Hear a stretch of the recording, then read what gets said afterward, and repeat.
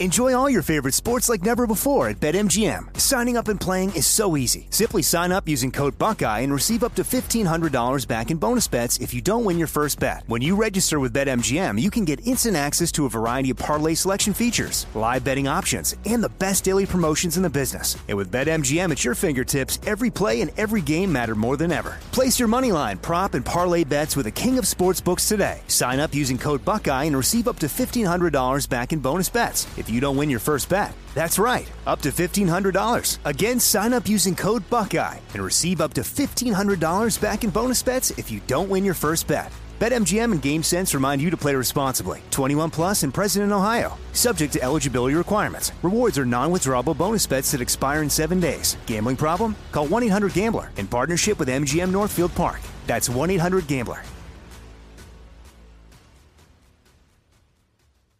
What's up, this your boy Lil Duval, and check out my podcast, Conversations with Unc, on the Black Effect Podcast Network. Each and every Tuesday, Conversations with Unc podcast feature casuals and in-depth talk about ebbs and flows of life and the pursuit of happiness. Unlike my work on stage, I tap into a more serious and sensitive side to give life advice and simply offer words of encouragement, yet remind folks to never forget to laugh. Every Tuesday, listen to Conversation with Unc, hosted by Lil Duval on the Black Effect Podcast Network, iHeartRadio app, or wherever you get your podcasts. Presented by AT&T. Connecting changes everything.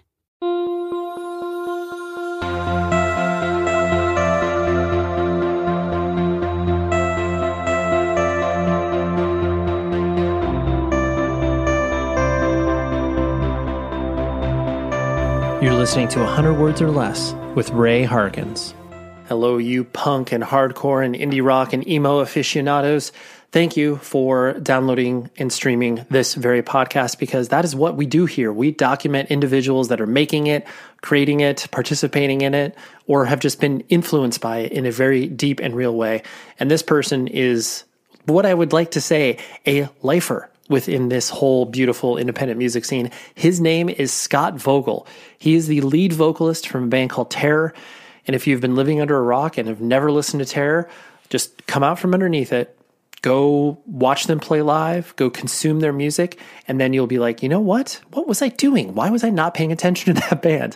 But for most of you, you are probably familiar with Terror, and he also plays in a band called World Be Free, also a great band, also played in bands like Despair, Slugfest. He is a very prolific human being within the context of this music scene. And I also love him dearly. I just think he's probably one of the most captivating frontmen. Like, he literally had a website for many, many years called Vocalisms.com. I mean, he didn't create it himself. That is very, sort of inspiring, where it's like he says things on stage that you're just like, man, I want to punch through a wall. I'm going to like charge up this hill with you. But anyways, Scott Vogel, like I said, just a great human being. Terror has a new record called Pain into Power, and you need to listen to that. But we have a very in-depth conversation, because this is a repeat guest for those of you that are keeping score, and Scott and I talk about that at the very top of this episode. But I typically don't like to dip into guests more than once, because that's like, I try to have that as the definitive document, as it were. But it had been 8+ years since I had a discussion with Scott on this particular podcast, so I decided to break that rule, because rules were meant to be broken. We're punk, right? Anyways, tell people you know about this show.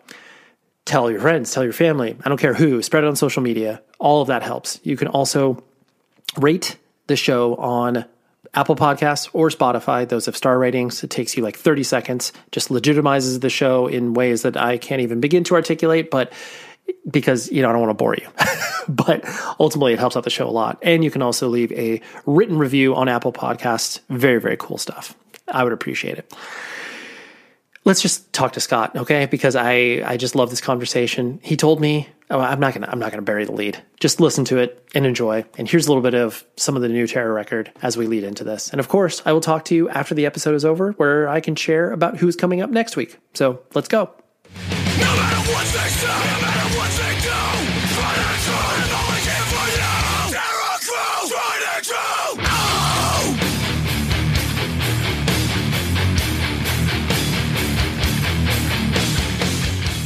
Hey, have you had Scott in the podcast before? I was like, yeah, that's a couple years ago. And then I looked back and I was like, oh, it's been like 7 years. Yes, you honestly, you're the first podcast I ever did, and I didn't even know what we were doing. I know you came over and put some sort of device in front of me and said, this is a podcast. And I was like, whatever the fuck that is. And here we are 7 years later, and it's like the craze of the universe. Right. Yeah. 9 million podcasts later that you've appeared on. So, well, I think honestly, that really hits home to me, the sort of person that you are. And I'm not just saying this to blow smoke up your butt, but if you trust a person, you'll be like, oh yeah, I don't even know what a podcast is, but like, yeah, Ray's cool. Like, we're totally fine to be able to do this. And so I think that is emblematic of you as a person to be able to, you know, the people that you do trust, you'll follow them along within reason, you know, and be able to be like, oh yeah, I'll do that. Sure. Well, I don't know if you know this, Ray, but you may have a hidden dark side, but you come across as a nice, caring, professional gentleman. So I would trust you in many lanes of life. Oh, well, I do appreciate that. And yes, we all have our dark sides, but that is generally the vibe I like to create. And therefore, you know, it's able to make people like yourself be like, I don't know what a podcast is, but I'll trust this. I'll trust the process. So considering the fact that, you know, it's been so many years and, you know, I've obviously kept up on you as a human being, and I know we always exchange pleasantries when we see each other, but you moved to Buffalo, and I completely missed that on the life journey. So when did that actually take place? That took place right before Thanksgiving of 20 years are so weird right now. They are. 2020. So basically the pandemic hit, lockdown happened. I had coronavirus really pretty intensely immediately. Mm-hmm. We were on tour. I guess I'm going a little off the rails here, but we'll get to the move. Yep. So I had coronavirus right when all this started. Tara was on our last tour before we all knew what was coming our way. And just like after the tour, I get sick kind of often on tour, as disgusting as touring is, and like, you know, a sort of DIY band. Anyways, I thought I just had the tour sickness, and it just got worse and worse and worse. And I was pretty fucked up for a couple weeks.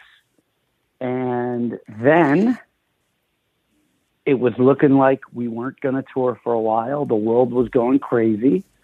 Part of me loved that, an actual full break. But it was hard to enjoy watching the world be so crazy. But my girlfriend one day turned to me and said, I want to go to law school. And I was like, you know, we had also too been she didn't love LA. Mm-hmm. And, you know, I think I was on 19 years of Los Angeles. And I would say maybe at year like 12, I was kind of like, wasn't like the place for me anymore. But when you're in terror, you don't have time to assess your life and act on it. You can maybe assess it from some other country, but like coming home and moving would have been a real headache when you're touring like 8 months a year. So, I mean, I'm sure I could have, but it was easy just to think about it and keep going and going and going. But she said this, I was like, well, we have nothing else in the fucking world to do, so let's figure this out. I put a little bug in her ear that Buffalo, the University of Buffalo, has a really good law school. She applied to a few schools. She got into UB. We were in a U-Haul. Was it a U-Haul truck or a Ryder truck? Okay. I don't know what the difference is. You know, a couple months later, and there you were. Fucking are. Yep.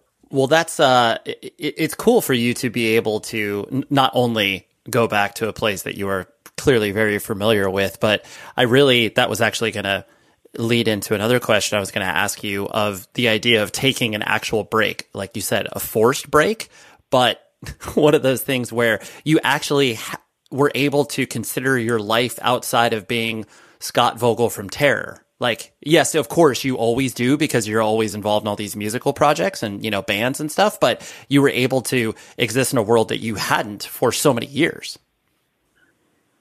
I hate to sound insensitive, but when this was all happening, you know, after I got done being really sick and I knew we weren't touring and I felt somewhat immune to coronavirus at the time because I had just got done with it. I got unemployment for the first time in my life, and I had no flights booked. I had no bag to pack. I had nothing to do with music. I was living in Burbank, which is, you know, pretty suburban for Los Angeles. The weather was beautiful, and I was just like taking walks and riding my bike and cutting my own hair in my garage. I get my hair cut pretty often. I became my own barber, and it was really fucking amazing. Right. Flip side, if I looked a few blocks past Burbank and saw what was going on in the world, or, you know, just going to the supermarket became this whole fucking adventure. I don't know, that's a nice way to put it. It became this whole fucking insane process. But when I could block out the world and just concentrate on myself, it was great. And I think that, I mean, no matter what anybody has been through, you know, whether they have lost their job, got sick, like all of these things, there was elements of self-reflection, and you had to sit by yourself to be able to be comfortable with either the, you know, lot in life that you had been cast, whether it is, like you said, just, you know, being able to do the things that you might not have been able to do, or like you said, have those moments to yourself where it's like, is there anything that I'm feeling that I like need to work on, or just like those moments of reflection you weren't able to have any prior to that? If you took money out of the equation, because it wasn't great for money with a band like Terror, like all we do is tour for 20 years straight. That's how we make a living. You know, many of us have little other side hustles, but that's our main source of income. So if you take money away, I would have people a year later texting me like, you must be dying to play a show. And I'm like, no, I'm not. I'm fucking fine. Like this. Right.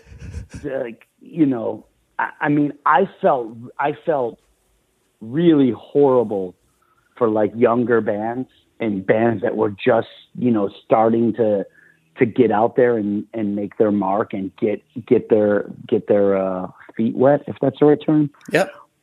And I couldn't imagine if I was like, if Terror was just starting and that shit happened, I would have been freaking out. Like, this can't happen. We have to tour. But with us, like 20 years later, I was like, oh my God, this is what it feels like to not live in a van with 5 other dudes. Sure. The element of quote unquote real life sunk in, and it was you know, a pleasant thing for you to settle into. Oh, it was great. Yeah. And two, if I think back to, I don't know, let's say 2008, Terror was literally touring 9 months out of the year. It was fucking insane.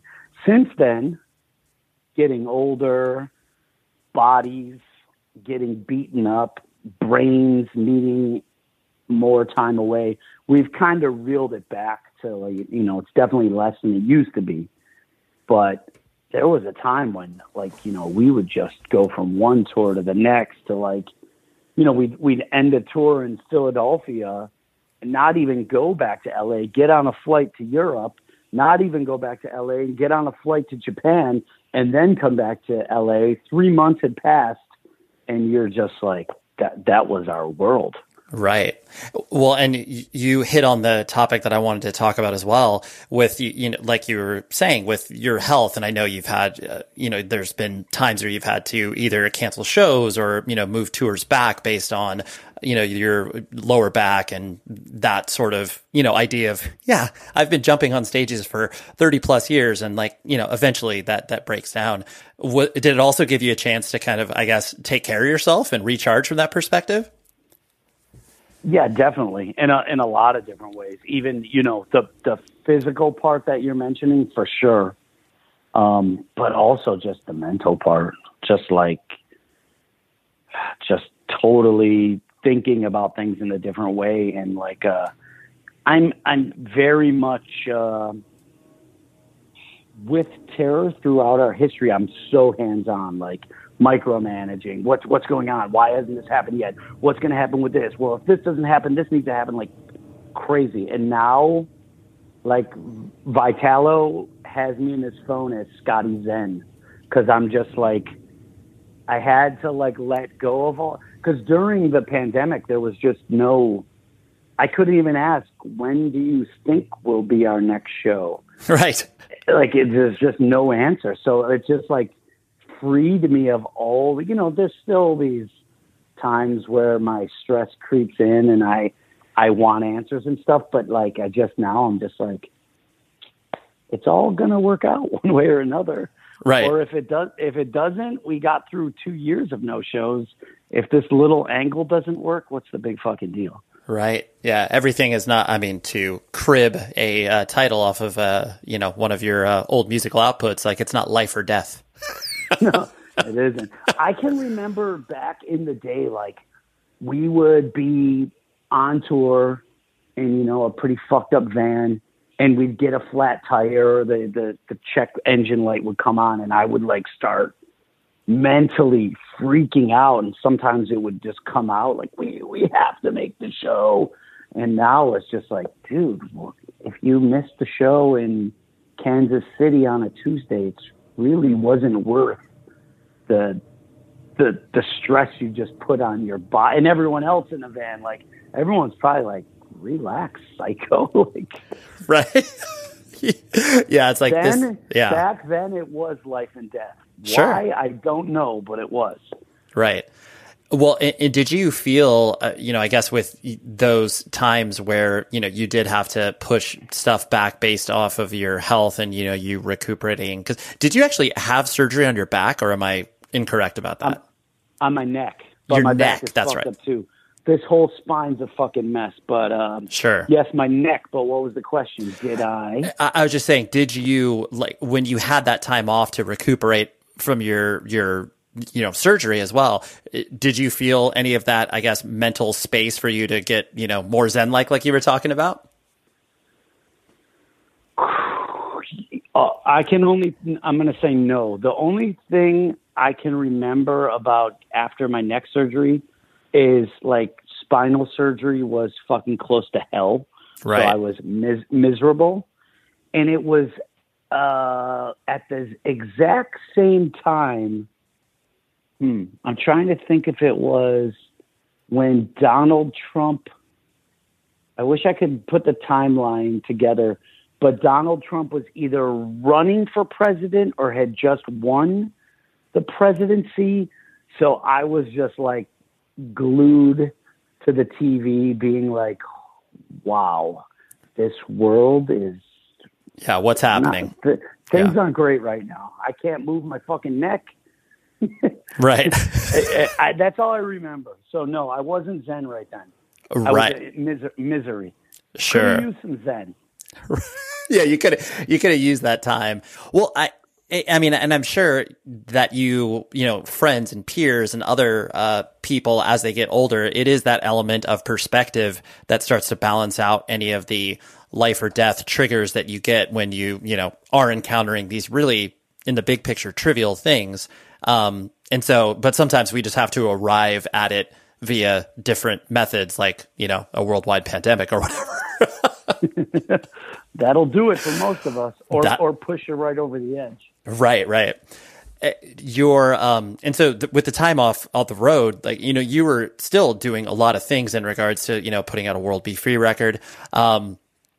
And, I know the project that you did with your brother and sort of resurrected those old recordings, which I'll dig into a little bit.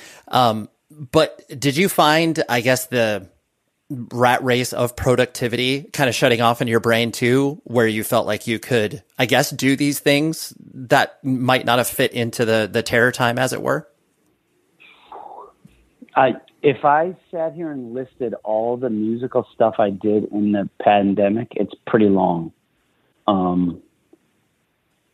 Like the World Be Free record, I want to say was done, but came out in the pandemic. My brother, we'll just tackle all these things. My brother and I had a project we had recorded a while ago called Serpents of Shiva that finally found a home and came out, didn't come out, but was announced or whatever. Yep. My brother also one day, this is fucking crazy. I'm just texting with my brother and he's like, I still have those, 2 Slugfest songs you never sang on. I was like, what?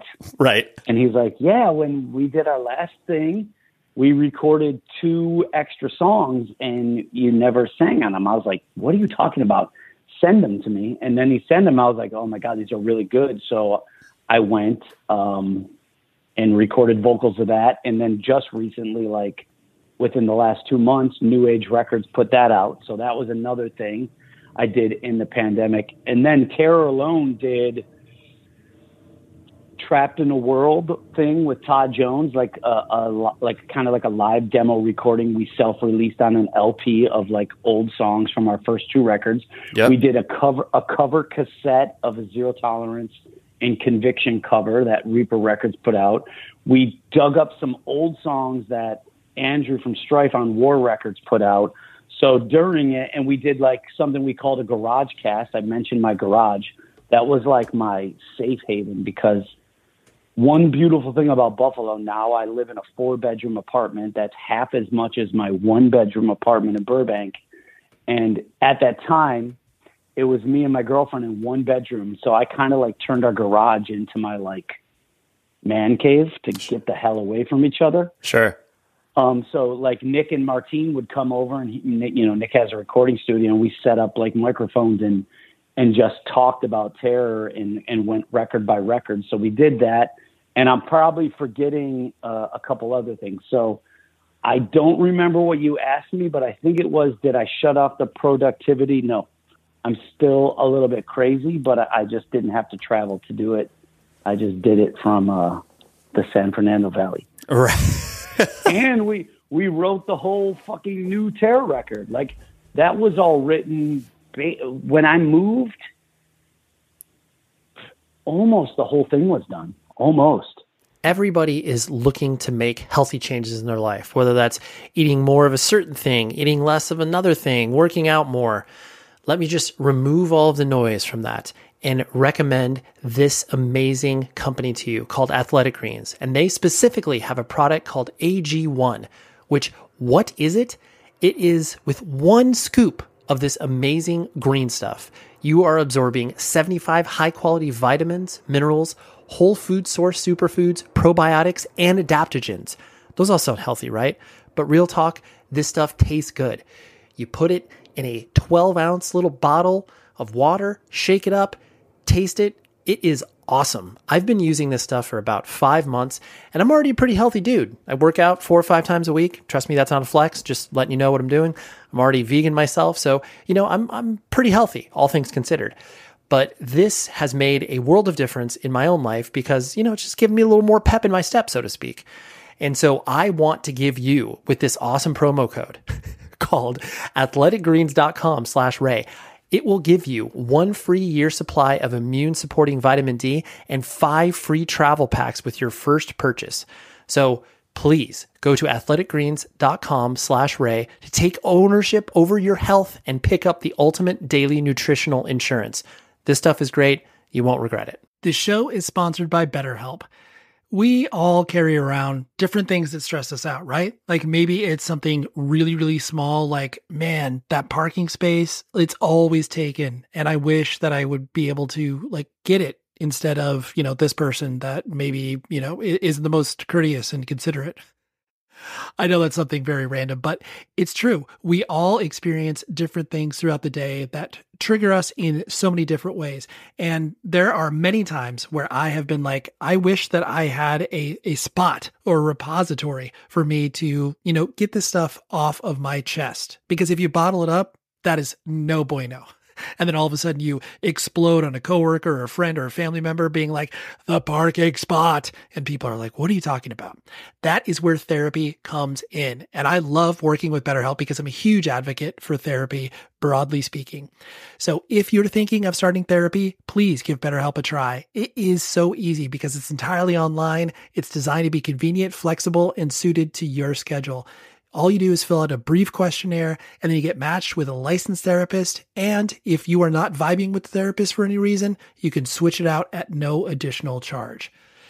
Get things off of your chest with BetterHelp. So visit betterhelp.com/Ray today to get 10% off of your first month. That's betterhelp.com/Ray.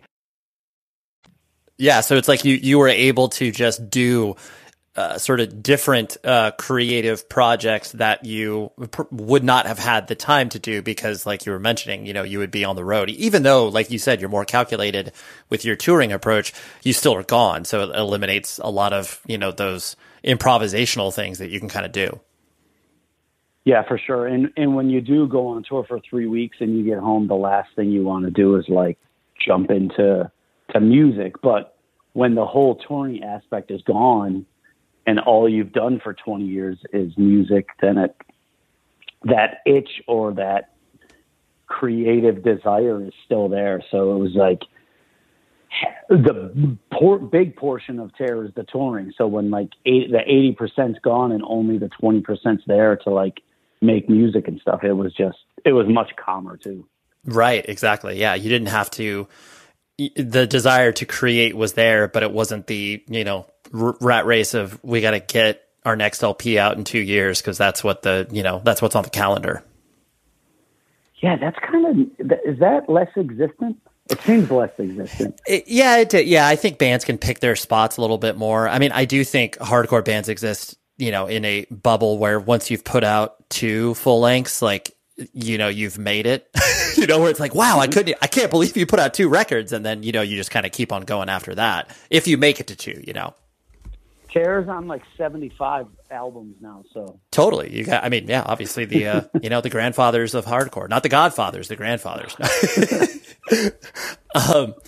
This is kind of delving into you as your kind of personality and everything like that. Most people that interact with you at shows or clearly through your music probably peg you as an extrovert. You can kind of go into rooms and navigate appropriately, but from what I know about you, is that side is definitely true, but you are also introverted in a way where you need kind of your space and your alone time from that perspective.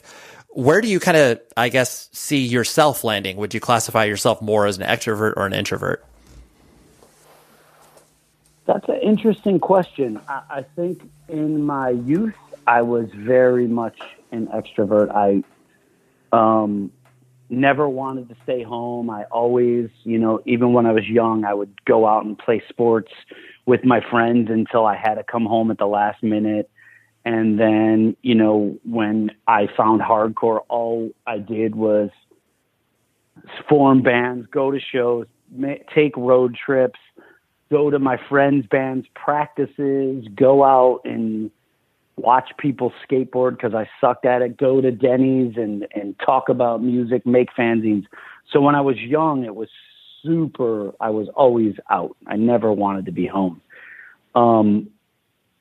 I think the reality is when you tour so much and, not in a, we're very DIY. So, Terrors to this day, in Europe, we're lucky enough to almost always have a bus, which is great.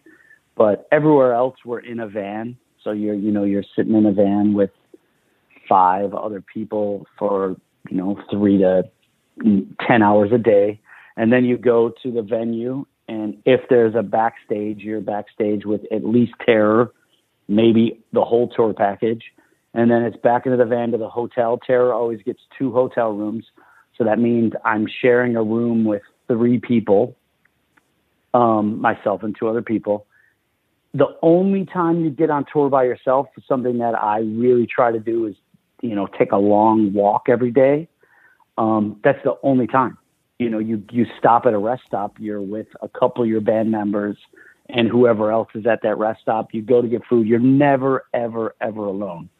So I think doing that for year after year after year, I've become very introverted, as I love to be alone. I go to the movies alone. I go out to eat alone. I go to the supermarket alone. I take walks and listen to podcasts all the time. I fucking love it. Right. I go to sporting events alone. I go to Sabres games alone. And I know to some people that might be really weird, but if you went on tour for 20 years straight, you would probably get it. So, but I can, I know when I go to a show, I'm going to have lots of conversations with people. When I go on tour, I always find the people, and on the tour package, the kids in the younger bands that want to talk about whether it's the Judge 7-inch or Morning Again or whatever hardcore stuff they're into. I always have lots of conversations about music and stuff. So I can be social, but when I don't have to be, I'm perfectly comfortable with that. Right. Yeah. And I think that's important to be able to recognize about yourself, because I do think that people that get burnt out on, touring or being exposed so much, so often, is the fact that they don't leave themselves that time to be able to recharge, and they're just constantly going because that's what's expected of them. And then they end up literally hating tour and then feel like they have to throw everything away because of that, Yeah. That's another great thing about moving back to Buffalo. In LA, it's very hard to get time by yourself. Just even sitting in traffic, you can't get any time by yourself. So Buffalo is much smaller and has much more opportunity for stress-free, people-free days. Sure. And now that you're back there, what have you, how much has that city changed for you? I mean, no matter what, a city is going to change over a long period of time, but is it a shell of what you once recognized, or what's the vibe there? It's beautiful. I love it. I always repped Buffalo, even when I was in LA for a long time, and appreciated it, and would always be excited to come here, and always kept my eye on the hardcore scene here and tried to support that as much as I could from afar. But I think one of the things that I see the most is when I was younger, I didn't at least look at the architecture and some of the beautiful things that Buffalo has. And now that's all I really see: beautiful buildings and lakes. And it's just a really beautiful city. I think it's a little bit nicer and a little bit more hip and modern than when I left. It's obviously not Los Angeles or Toronto, but I think it has a lot of great things to offer. And I'll just drive down streets that I drove down thousands of times before and would just not be thinking about my surroundings, just thinking about the show I was going to or whatever I was doing. And now I step back and look and really appreciate some things about it. Right. You're like, hey, look at that. Look at that river. Look at that building. I never noticed it before. How long's it been there? Yeah. Yeah. Now I'm a fucking adult. This is weird. Right.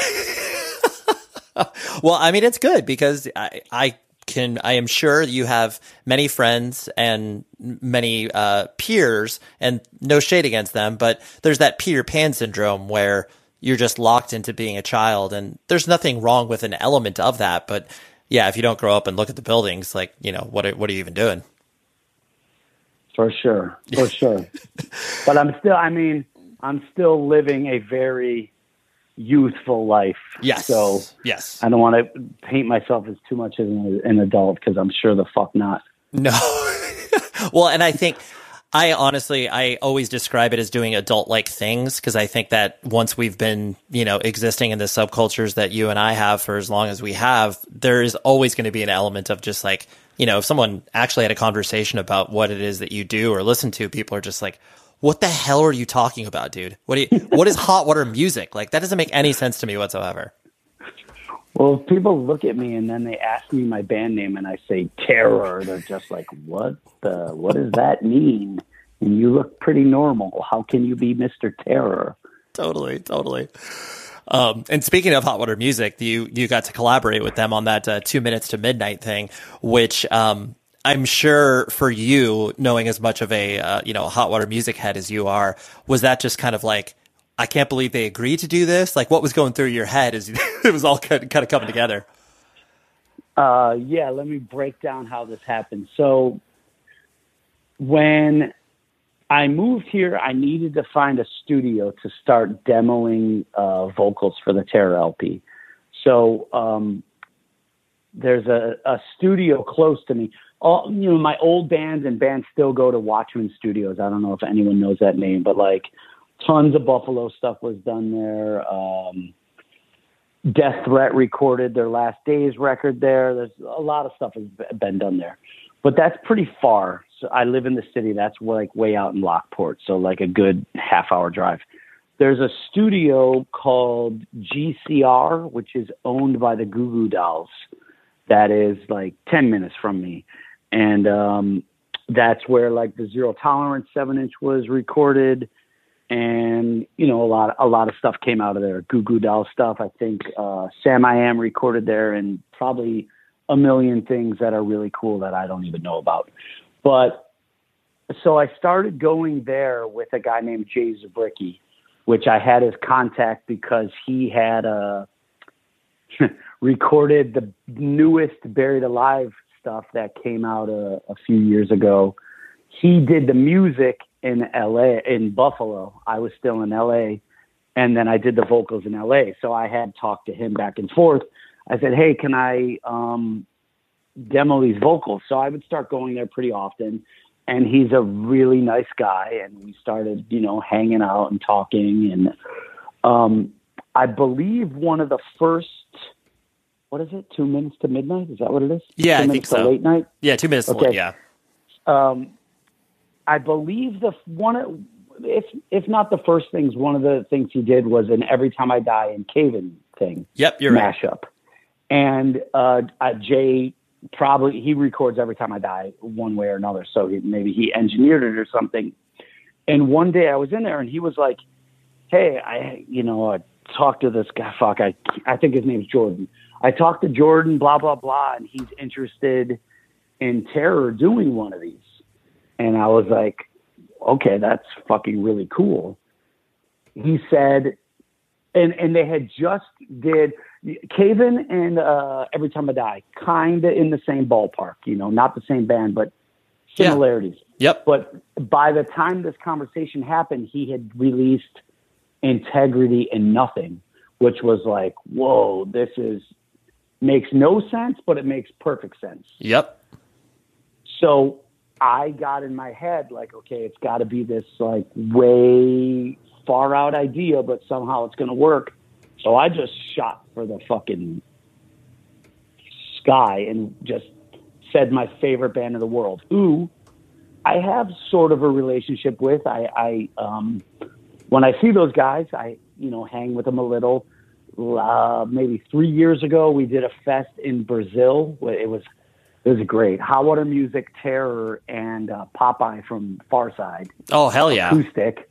So that was great. That was the last time I saw them. And I just said Hot Water Music. And Jordan, through email, was like, give me a week and I'll make it happen. And my head was like, they're never going to. Right. They're never going to. And then he wrote me back. He's like, they're down. I was like, okay. I've told people I'm down when I'm not down. This still isn't going to happen. And then I had to, I knew they would do it for me, but there's me, who's a Hot Water Music super fan. There's people in Terror that like Hot Water Music, and then there's people in Terror that don't really care either way. Mm-hmm. And I had to be like, listen, I know some of you don't care, but please, we have to do this. And they were like, for you, anything, my friend. So we recorded our song, and I knew that Hot Water Music was in the studio with Brian McDermott doing the new record that just came out like a week or two ago. And I was waiting and waiting and waiting. And then he told me the song's done. And then I fucking heard, I had to deal with, it's cool that you have to cover your favorite band song. Also, they sound so much different than Terror, and they got gruffly voices, but they sing. So I had my work cut out for me. And in the end, when the Terror song was all done, I was really happy. I was like, this came out super cool. Then I fucking heard their version of Keepers of the Faith, and like, if I was being more emotional that day, I might have had like a tear dripping down my cheek because it was so fucking cool. So that's the whole story. One of the coolest things ever. And I appreciate you laying it out like that, because I do think that in the age of disposable stuff that happens on the internet, sometimes the context gets lost. And while people probably saw the interaction between Terror and Hot Water and the covers and stuff like that, you make it clear that you like the band, but not everybody understands like maybe how meaningful Hot Water Music is to you. And so that's it's just cool to see that not only come to fruition, but then for them to take it really seriously, just like you guys were taking it very seriously. It wasn't just something that was like, oh, I guess we'll do this, whatever. Want me to flip the story even harder? Flip it, my friend. So I'm going to start with this all goes back to Buried Alive. When I first heard Hot Water Music, it was when Forever and Counting came out. And some of the members of Buried Alive, four of us lived together, and they loved Hot Water Music. And I literally thought it was terrible. I was like the opposite of a super fan. I was like, I wouldn't even say I would hate it. I was just like, this is not good. And then eventually they would play the band, they would play Hot Water Music so much, and it finally clicked and grew and grew and grew to become my favorite band. So I have Buried Alive to thank for that. But today is Monday. This Friday, Saturday, and Sunday, Buried Alive is playing a couple shows, New York City, Connecticut, Syracuse. Just so happens Hot Water Music is playing in Toronto on one of those days. So I will miss them due to Buried Alive, but I have Buried Alive to thank for putting them into my brain. Right.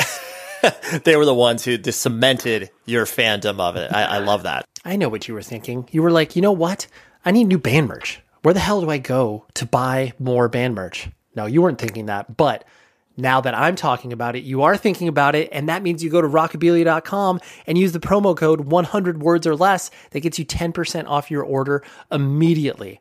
And now what makes Rockabilia better than all of the other places out there? First of all officially licensed band merch. That means the bands get paid, the company gets paid, you get awesome merch. It's a win-win-win scenario across the board. And on top of it, they have so much stuff on their website. You can find gifts for your brother, sister, father, mother, dad, grandfather, grandmother, whoever it is that you're buying stuff for, including yourself. You will be able to find your perfect fit. Trust me, go to rockabilia.com, use that promo code 100 words or less, 10% off your order. You will thank me, and people have thanked me. They've literally emailed me and saying, thank you. I did not know rockabilia.com existed. So hence why marketing works. Anyways, buy more band merch, go to rockabilia.com. Enjoy all your favorite sports like never before at BetMGM. Signing up and playing is so easy. Simply sign up using code Buckeye and receive up to $1,500 back in bonus bets if you don't win your first bet. When you register with BetMGM, you can get instant access to a variety of parlay selection features, live betting options, and the best daily promotions in the business. And with BetMGM at your fingertips, every play and every game matter more than ever. Place your moneyline, prop, and parlay bets with the king of sportsbooks today. Sign up using code Buckeye and receive up to $1,500 back in bonus bets if you don't win your first bet. That's right, up to $1,500. Again, sign up using code Buckeye and receive up to $1,500 back in bonus bets if you don't win your first bet. BetMGM and GameSense remind you to play responsibly. 21 plus and present in Ohio. Subject to eligibility requirements. Rewards are non-withdrawable bonus bets that expire in 7 days. Gambling problem? Call 1-800-GAMBLER in partnership with MGM Northfield Park. That's 1-800-GAMBLER. Speaking of which, with Buried Alive, and like you mentioned, the fact that you got to put out new music, and I know Triple B did the re-release of Death of Your Perfect World. How different is it revisiting something like Buried Alive that was, such a short burst of activity? You guys hit it hard and you did a lot for how long you existed.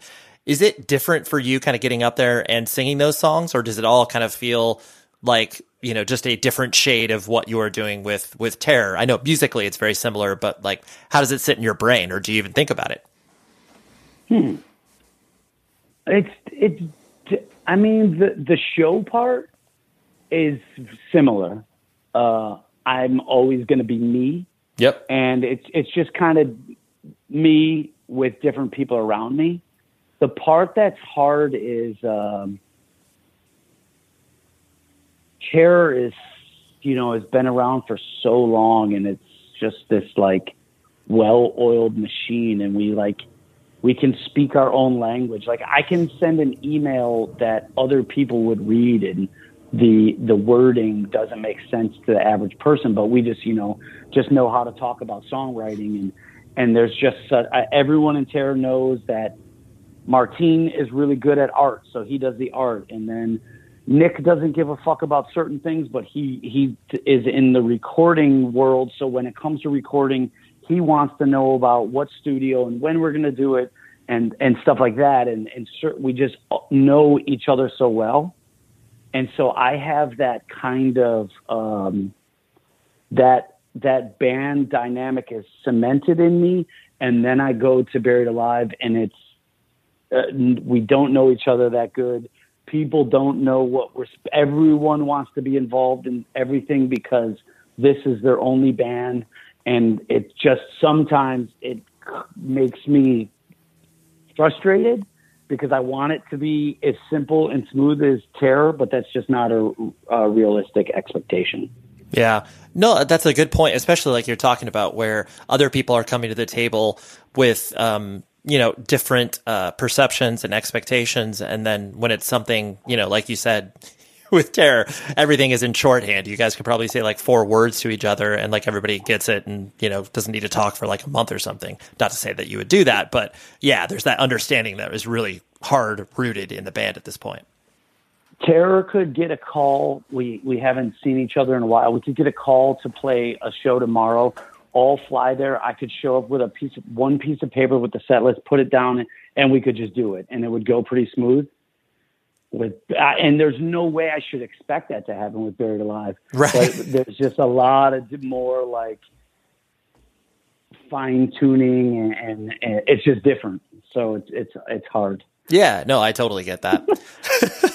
But I will say this: the shows have all been really, really fun. The vibe is really fun. I left the band in a really shitty way, like in a bad way. Like, I just quit the band and fucking left town and just left these dudes high and dry. And we didn't talk for a long time. And the most important thing is, like, tonight after this, we're practicing for this weekend. We're going to go laugh and do fun shit. That's the most important thing, that these people are all my friends again. And when the first show back we did was that This Is Hardcore, I don't know, 4 or 5 years ago. Mm-hmm. And I don't sit around and listen to my, Terror or Buried Alive or any of the shit I did. but I had to listen to Buried Alive to relearn the songs. And I was like, I don't really talk like this, but the Death to Your Perfect World album, it's really fucking good. Right. And like to hear it again after, I'd hear it sometimes here and there, but to really listen to it, I was like, man, we were doing something pretty special. That was, it's different. It's a little, and for me, all my bands, Slugfest, Despair, Terror, are pretty straightforward, like aggressive, in your face hardcore, metallic hardcore. Yep. Buried Alive's a little bit different and a little bit special. So, yeah.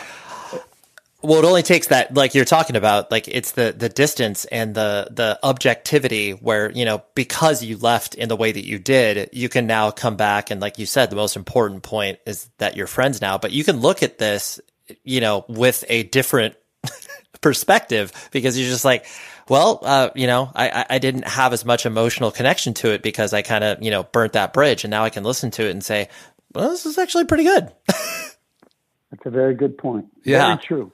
Yeah.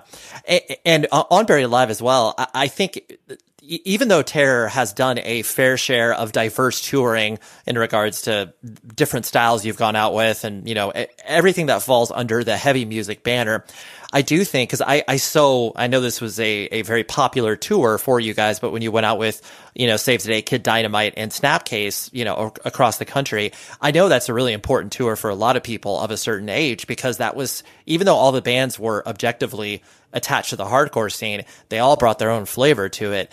And I think Buried Alive existed in that world where it's like you guys could play with, a lot of people outside of what, maybe some of your other bands would be able to do. Yeah, that's it seems like, I'm sure that, Despair played with Split Lip. True. Despair played with the Get Up Kids. There used to be the scene, especially here in Buffalo, there just wasn't enough kids to have separate scenes. And, a tour like that, it's beautiful when you think about it. Snapcase, it Saves the Day. I almost said the Get Up Kids. Snapcase, Saves the Day, Kid Dynamite, Buried Alive. That's like a wild lineup, but it worked great. Right. Right. We did after that. This is definitely not as diverse, but like a VOD, Scarhead, Candiria, Buried Alive. That's all more like kind of tougher, but still some like putting Candiria in with anybody, you're going to have diversity. We also did, I won't call this a tour, but we did, I think, 4 shows in I think it was Canada, maybe Buffalo too. It was Hot Water Music, Buried Alive, Elliott. That's like a dream tour for me. Totally. You're like, dude, I don't even want to play. I just want to hang out. That's incredible. And with the new Terror record, you've always been a fan of pulling in your friends to do guest spots, whether it's, guest vocals, guitar, whatever the case may be. It seems like this record, you've definitely pulled out more of that, partially because I'm sure it's fun for you to be like, yeah, I'm going to ask some of my, I'm going to ask, George from Cannibal Corpse to do a guest spot on this, just to, expand kids' brains that never would have thought about Cannibal Corpse singing a Terror record ever. So is it just fun for you to kind of like pull your friends in to do this, or is it one of those things that you are kind of thinking about it differently? I like record. I can see it both ways. I don't know if Terror's ever had a record without any guest spots, but there are like some really classic records that don't need that guest spot. And I don't know if we'll ever go down that road, but to me, it's just like you meet so many people and you connect with so many people. Like along the way, how could we not have Aaron from Death Threat on one of our songs, or like just these like people that really influence us and our friendship's so tight with them. It's like you need them as like just cemented into the record. And, we've done like outside the box things with hip hop people on our record. Mm-hmm. The Cannibal Corpse thing, that's like, a new evolution. And, I said, I don't really sit around and talk about how great my bands are, but when I hear it, it makes perfect sense. And it made that song really, really a little special, pushed it over the edge. I think with having like Todd Jones produce this record, Nails like is bordering that line between hardcore and death metal. And the stuff we did on this record with Todd being so involved was just so like brutal and intense that like it just made sense to like, instead of just having like one of our friends from hardcore, maybe just search a little bit outside the box. And I think like we fucking found the right person. Yeah. And was it one of those things? Because, I mean, anybody that has ever met Todd, and I would lovingly say this to his face, like he's a unique dude, brings a very unique energy, an intense energy, like you were talking about, especially the music that he's put out. Was it just a matter of like you guys all kind of collectively thinking, oh, that would be cool to bring Todd in, then just like threw him a text? Or, I'm sure you're going to tell the story in like 9 million different ways, but was it as simple as just like reaching out to him and be like, hey, do you want to work on this new Terror record? I'll try to remember this the best I can. I would say 2 records ago. So this might have been for the 25th hour. Okay. Excuse me if I'm off to anyone that hears this that knows. I think when we were writing for the 25th hour, me, Jordan, and Nick and Todd got together and tried to write some songs just in one session. And it was really cool, but it never went anywhere. It just it was this one day and we didn't use anything. Todd had a couple riffs and it went away. And then, more recently, over the last, let's say 2 years ago, me and Todd had been talking a lot, and we had this idea to just do a side project. It was going to be me, Todd, and Jared Carmen, who is in Trapped Under Ice and Down to Nothing. And it was just a lot of talk, and we were just talking, and that just never went anywhere either. Now, this is where the details, I'm not exactly sure how this happens, but the facts are Todd lives in the LA area. Me, I did at the time. Nick did. Martine at the time. Terror was grounded due to the pandemic. Jordan was in Canada, and our bass player Chris was in Maine. And no one's traveling. No one's doing anything. None of us have anything to do. One way or another, me, Todd, and Nick, and it must have, I'm going to say it was my idea, but I don't know if it was. Sure. Me, Todd, and Nick, it was so bizarre. That's how the band started 20 years ago. Me, Todd, and Nick driving to Nick's home studio and writing Terror songs. That's how the demo happened. That's how Lowest of the Low happened. That's how One with the Underdogs happened. So the three of us would get together. We're writing new Terror songs. We asked Todd to produce it. It was all known he's not back in the band. He doesn't want to be in the band. He doesn't want to tour with us. He doesn't want to play with us, but he's going to produce and help write this record. Martine would come and play bass sometimes. Chris and Jordan would send us songs, and we would, sometimes there's songs on the record that Jordan wrote the whole thing. Todd had nothing to do with. There's songs that Jordan wrote a song. We took the one riff. Nick wrote the next riff. Todd wrote the breakdown. So everyone was involved, but the people in LA were in the room together. And, the record it's the closest thing I can say to the early Terror stuff, obviously, because Todd's so involved in it. And like you were saying, and I'll double down on, he's first of all, he's just an amazing guitarist and songwriter, just a hardcore. I'm sure he could write anything, but for like heavy music songwriting, he is only hit home runs. The Carry On LP is fucking perfect. Nails is amazing. He's just really good at what he does. So getting him back in the fold with helping us create these songs and him bringing his intensity, it's really, really fucking cool. And I was in LA like a couple weeks ago, and I saw him, and we were like hanging out and acting a little crazy, getting loose. And I was like, Todd, you better start fucking writing for that next record and getting ideas together because we're not doing the next one without you. And he's like, all right. He's like, yeah, in usual Todd fashion. Yeah. Okay. All right. Yeah. Well, it's really cool because I honestly kind of, without hearing the story, I kind of surmised that it was that sort of logical where it's like, oh yeah, we should just talk to Todd because I mean, Todd clearly has the, musical chops to be able to dive into anything he wants to do from a heavy music perspective. But yeah, he doesn't want to like be in a band, but he can of course, help us build this from the ground up because he was there at the installation of the ground. Right. You can't take me and Nick out of the equation because we've been in the band since day one. But the sound is, what was in his head. He built the sound and he started the insanity train rolling, Yeah, absolutely. Well, the last thing I want to hit on before I let you go was the idea, because you've been so, involved and there's been clearly many times where you could have obviously like not cared about hardcore, live a traditional life and all these other things. And I use the word traditional in air quotes. How do your friends and family that clearly, know that you're passionate about this and know that there's like no other way that you would want to live your life?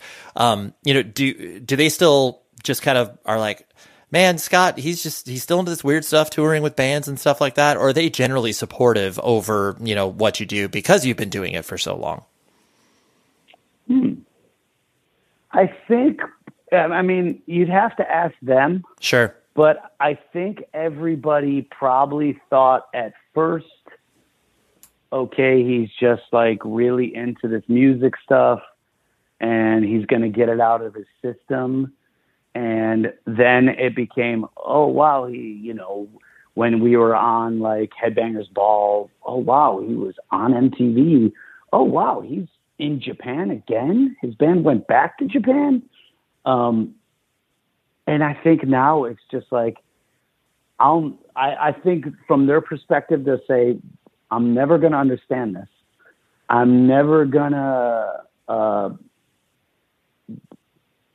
understand why people like or love this music, but I have to accept that he's done this.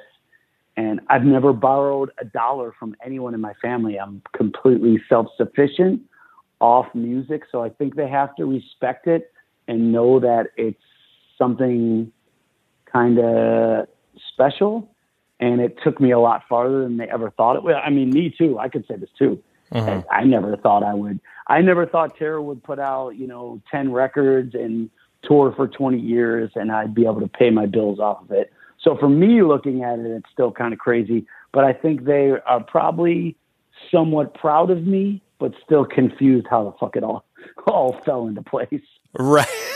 Totally. It was just, especially too, with the idea that, as you were, playing in your early bands, like clearly there was no roadmap for anybody to quote unquote make a living off of music. And it's like, even if it was a meager living, there's no, that was not part of anyone's idea. Right. Yeah. Not at all. Well, when Terror started, I remember me, Todd and Nick talked and we said, okay, we've all been in bands that have toured and all little stuff here and there and broke up. Let's just go for it. Let's just, whatever comes our way, let's say yes, let's tour, let's be like a full-time band. But I don't think the thought would ever be it would go on this fucking long. Sure, absolutely right. It's just like there has to be some sort of logical conclusion, but it's like, well, if it's still fun and it's still sustainable from a sort of business perspective, like why are we going to hang this up at all? I got a question. You think there's more than 10 hardcore bands that have been around for 20 years? There's like Sick of It All, Hatebreed, Comeback Kid, right? Madball. Yeah, you could argue. Well, I mean, I think you probably have to parse the argument two ways. There's because like AF. Ignite.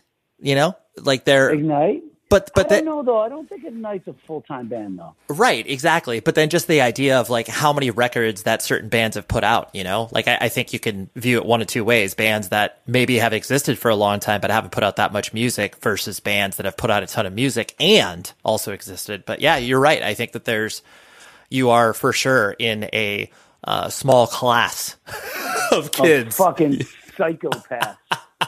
Jesus Christ. Well, and to your point, like that you've been consistent, you know, you've always kind of been there. And I think that's, you know, not only is that endearing to some people, but then other people will be like, oh yeah, I'm just not going to pay attention to Terror for a couple of years. And then, you know, you guys need to give them a reason to be like, hey guys, like not only are we still here, but we're putting out some of our best music. So this is what we got going on now. Right. It's very hard to stay relevant is the word, I guess. Yeah. But, yeah. You know, you, as far as I'm concerned, you've done it and you've been able to, you know, build your tribe. And I know that sounds a little cheesy, but you've been able to, you know, carry people along no matter how old or young they are. For people, it's just like, I would be, you know, if I were to take a survey of 100 hardcore kids outside of a show, most of them have probably seen Terror, and very few of them, in my opinion, even if they hate your music, they'll be like, oh yeah, they're pretty good live, you know? Like, right. You're kind of unequivocal at this point. It's like, oh yeah, like, yeah, Terror, of course. Like, they're good. This is what they got. I'll take it. Hell yeah, Scott. Well, thanks for catching up with me, dude. I really appreciate it. And, yeah, I'm stoked you're, you know, in a good headspace and, moving forward positively. Thanks for having me back on your podcast. And I'm sure we will run into each other sometime in the near future. Absolutely, Scott. You're the best. What a gem of a human being, right? I know, I think that's just such a fun word to say, a gem of a human. Anyways, Scott is exactly that. And like I said, Terror is a new record. They're out on tour right now. Please go support them and listen to their new record, Pain into Power, that came out on Pure Noise Records. Shout out to them. Shout out to Terror. And shout out to James Goodson, their publicist, who brought the idea to me. And I was like, you know what? Hell yeah, let's have Scott on. It's been 8 years. Let's do it. Next week, I have a fun conversation with a human being named Brett Boland. He plays in a band called Astronoid. And if you have not listened to Astronoid, please do yourself a favor. If you're a fan of anything sort of progressive, metal, technical, I don't care, anything in that stew of music that I've just described, you will absolutely fall head over heels with Astronoid. And they have a new record coming out. So I had to talk to Brett because I had his bandmate Casey on the show. 6 years ago. It's been forever. But yeah, Brett, I've always been captivated by this project and band that he put together. So we hang out on the pod next week. And again, isn't that fun? We can have a hardcore legend like Scott Vogel and then a, you know, sort of newer up and coming band, Astronoid. I just love it. Anyways, until next week, please be safe, everybody. The show is sponsored by BetterHelp. Trust me in saying that no matter who you are, mental health challenges can affect you, and how you manage them can make all of the difference. That's why everyone should have access to mental health support that meets them where they are and helps them get through. BetterHelp provides online therapy on your schedule. It's flexible, simple to use, and more affordable than in-person therapy. Connect with a licensed therapist selected just for you. Learn more at betterhelp.com. That's betterhelp.com.